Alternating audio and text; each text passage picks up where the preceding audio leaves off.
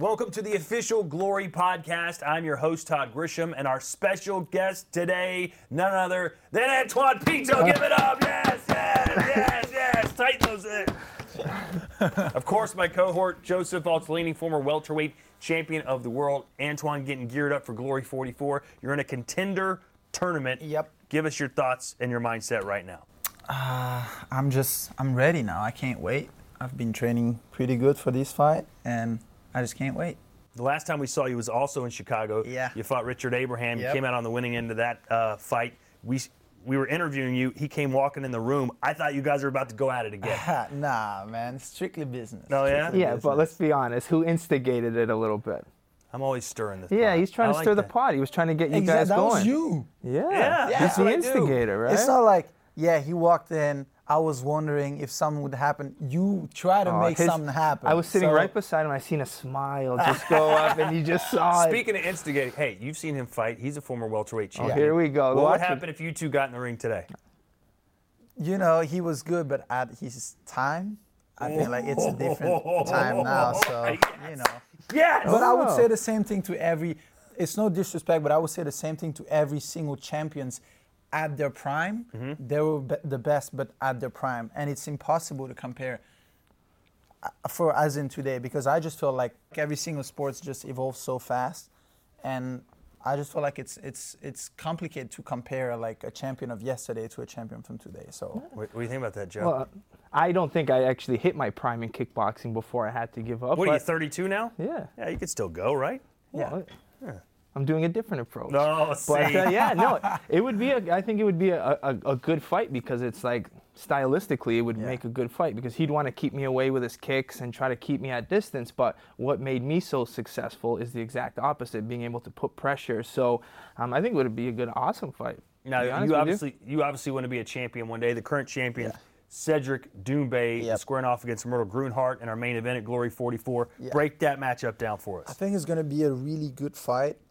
Both of them are obviously really hungry. I think that Myrtle really wants the title. He fought for the title like, what, 2 times? Yeah, twice. Twice already. So I'm pretty sure he's going to go for it. But personally, I don't think that he's going to be able to go through Doumbé. I mean, you're looking at a fighter like Doumbé, he's only getting better every single fight. The first time he fought against Grunhart, I don't think he was half as good as he is now. And look at how much better he's become. And he's only just getting better every single fight. When on the other hand, you got Myrtle, he's been fighting the same way for the past 10 years. So I think that he's Doumbé getting better every single fight, and he already beat that guy. It's kind of like, what is he going to bring to the table that Doumbé hasn't seen before? You know what I mean? When he fought Nicky, I think that Nicky was that more one-dimensional style, and Doumbé just, was able to pick him apart. Where I think because, Myrtle's a little bit more unorthodox, it could give him a harder fight. What do you think? But I think we already saw what happened in the first fight, right? And I think it's going to be messy, man, because I think so too. I think it's going to be really, really, really messy because I think that Doumbé kind of likes the fighters that don't move too much and just goes forward. I think he likes because he can use movements, but Myrtle is kind of like, you don't really know about his footwork. He might just jump on you or go slow. You think he's out, he's exhausted. Yeah, and bone exactly. flying And then in. I think it's gonna be pretty messy. But I still think that Doumbé is gonna come out on top. As far as your tournament, we like the prediction. We like when people predict something. Sometimes guys come on the show, they don't want to ruffle any feathers. Like the fact you made a prediction. What do you think's going to happen in the tournament? Obviously, you feel strongly about your first match. Yeah. Who do you think you meet in the final? I think it's going to be really difficult because Harrod versus Ben Mansour, they're two really good fighters, clash of style again. Harrod, very powerful power puncher. He likes to go forward. He likes to put his opponent on the ropes and hit them like that. And on the other side, Ben Mansour, he's a great boxer. He's got a good footwork. He likes to move around, use a lot of different techniques, but he's not as powerful. So I think it's going to be a really good fight. I don't think he's going to get knocked out. I think it's going to go 2 points, and it's just going to be about who can hit the other one more, I think. What do you think would be a better stylistically, like a match for you that's going to be more exciting, or one that you'd rather see than the other? For me, to be honest, I don't really care. I feel like I'm confident fighting both of these fighters. It would be total different fights, obviously, if I face one or another, but I'm ready to fight both, and I don't really care. I've gotten ready for to face both of them, and I know what I have to do if I face both of them. Now, different fighters have different approaches. Did you figure out, have you fought in a tournament before, one, and how are you approaching it? Do you want to get rid of that first fight first, or are you going to play a little bit more cautious in the first? Do you have a set plan, or are you just going to go in and be Pinto? You have to. You have to always be prepared and be ready. I've fought in tournaments before. I fought in 8-man tournaments that I've won before, which is one extra fight.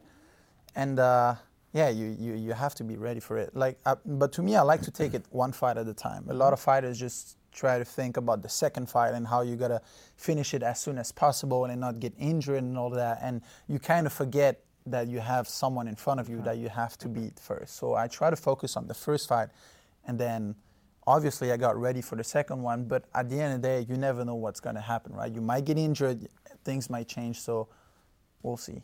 I think a lot of fighters sometimes think about only the first one, and they don't even think about the second. I think that seems to be the majority of tournament fighters. They're like, well, what do you think about who you're going to face? Like, well, I haven't even thought that far yet. So really? I think you're getting two different approaches. You have to think of both, obviously, but I don't want to overlook the first fight, obviously, because I need to get through the first fight. But you want to get out of it as quick as possible? Or? To me, I don't feel like I need to get out of it as quick as possible. I think that if a knockout is going to come, it's going to come by itself. If I see an opportunity, obviously I'm going to go at it and try to finish the fight as soon as I can. But I'm not just going to go in there and think like I need to knock him out as soon as I can so I can go to the final, because it might put myself in danger.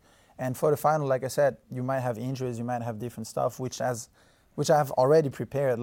Like to me, when I get ready for a fight, I'm always on the mindset that I'm gonna get destroyed. My legs are gonna be gone, or my arms, or I'm gonna be bleeding. My nose is gonna be bleeding. I'm gonna have one eye closed. I try to put myself in the worst situation as possible in my head.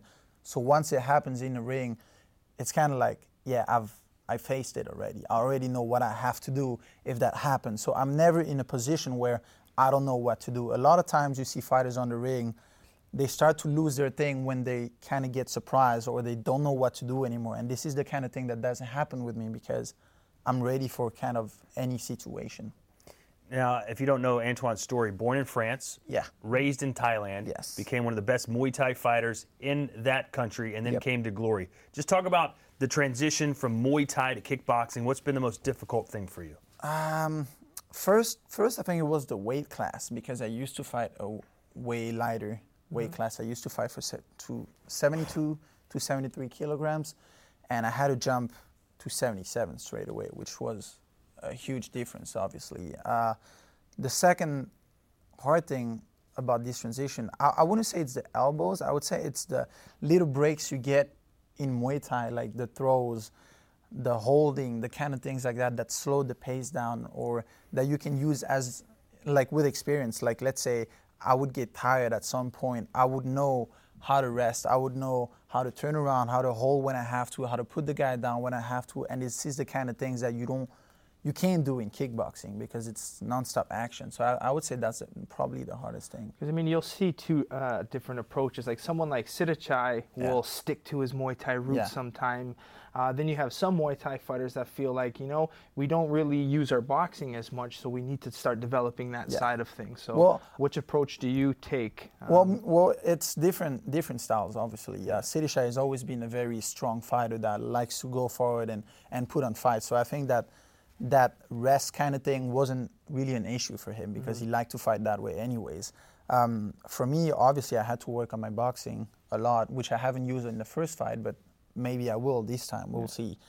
But it's just getting used to the rules and getting used to a different pace, and not like my style is more like I like to not fight too much. I like to know how to control the fight and always be aware and in control of what I'm doing. And I think that this was the hardest thing about switching to kickboxing, because so many people put pressure on you, like kickboxing, you have to have non-stop action, you have to be aggressive, you have to this and that. And I had to stay calm and think like, okay, I still got my own style. I can still adapt to all of that without losing myself. And you're known for elbows and stuff. How was that transition? Yeah, and like I said, you have 100 professional fights. Not only was you one of the best Muay Thai fighters, you have over 100 professional fights, and you're how old? 27, 26? 26. Yeah. So I mean, that's incredible there. And a lot of your finishes have been with elbows and amazing sweeps and dumps. Yeah. Is that something that still is in your mind when you're in the ring? Oh, it's not anymore. It's been almost a year now that I've try to get ready just for that, and so that's fine. But I think it's difficult in a way that people are more aware in Muay Thai. They don't rush on you like crazy because they know that they might get hit with an elbow or something like that. But in kickboxing, they would just rush on you without really thinking or something like that because they know they're not gonna get elbowed or they're not gonna be thrown down and stuff like that. So that was the hardest part. Like I said, that kind of rush nonstop action could get in your head and try to change your style. Exactly, and I think that's what happened with Leo for the first time. Leo's your brother? My brother, Leo, yeah, because we were trying too much to change his style and adapt to the rules. And like I said, too many people telling us, like, you got to adapt, you got to do this, you got to do that. And it was kind of getting out to our heads, like, yeah, we have to change. If we want to make it in kickboxing, we have to change. But really, you don't really have to change. You just have to adapt. Let's talk about what's really important here. Let's talk about women. Okay, because in Thailand, this guy is, I don't want to say an icon, but you're a huge celebrity, right? You have commercials, you have endorsements, you have 2 gyms. Yeah. Without being humble, how popular are you there? What's your life like walking down the street in Bangkok, Thailand? Well, usually if we walk down the street, people would come down and try to ask for pictures and stuff like that. Most of the time, like I'd say like 2 out of 10 people that would come across would come and ask pictures. So 20% of the population knows who you are. More people know who me and my brother, not just myself. Yeah. But not everyone obviously would dare to come up or ask a picture. Not everyone would want to have a picture with us. So yeah. But we're probably like, especially this year that I've had a lot of commercials and all of that, so it's like my face is kind of everywhere in the city in Bangkok. So why not just stay in Thailand, try and own that market? Why try and come to a global company like Glory? I felt like I'm grateful, it's great, but I feel kind of like I've achieved that already because people know me. Whatever I do is like people know what I do there whatsoever, and I've had a great career in Thailand already, but I kind of felt like I'm still hungry and I still want to do more, and I feel like I still have more in me and I can get more. So I felt like, why not try to do it worldwide? Now, I would think with your personality, people in Thailand either love you or hate you. Do you get a lot of guys that come up and talk smack to you? I think because of the culture, people don't disrespect you like in front of you. I don't know if it's just there or if it's like everywhere, but I've never had anyone come up to me and say bad things to me. But obviously you got on internet, social media. on social media, you got trolls you gotta think everywhere. You're a foreigner in another country, right? Yeah. Basically, Yeah. so they still treat you as one of their own, or is there still kind of? This is why I felt like because I'm a foreigner and Thailand is a country where they love their own people. They just love Thai people, and it's really hard for them to actually love someone from another country, from a foreigner. So I felt like my brother and I were able to achieve that, make them like us or feel like we're one of them. So I felt like if we did that, we accomplished that in a country where it's so hard to do it, I'm pretty confident we might be able to do it in other countries too.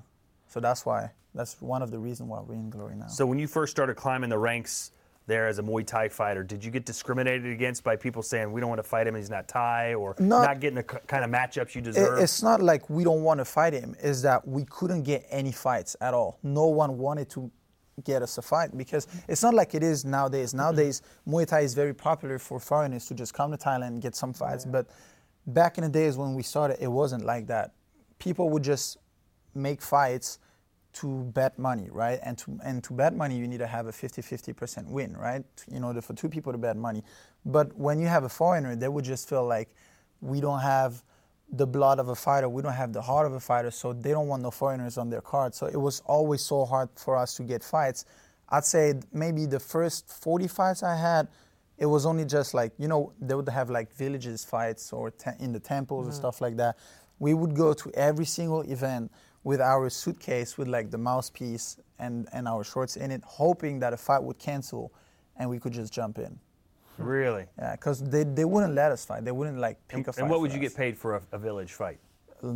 So how much would be like 500 baht? It's Probably ranking, like- right? Based on your level. I Yeah, heard it's based on based your- on your based on your level, you level. get paid a set kind of thing. Yeah, exactly. Like the first few fights was probably like maybe $15. I Wow. get something like that. Yeah. Yeah. But at the time though, when I was like 13, it was good money for there. It was good. It was like good to have your own pocket money. You don't have to ask anyone else. You get your Yeah. own pocket money. I get to buy my own candies, my own stuff that I want, and no one can say anything. So that was one of the first reasons why I started, and I felt like, this is so good. Yeah. Like I get my own stuff. I don't have to.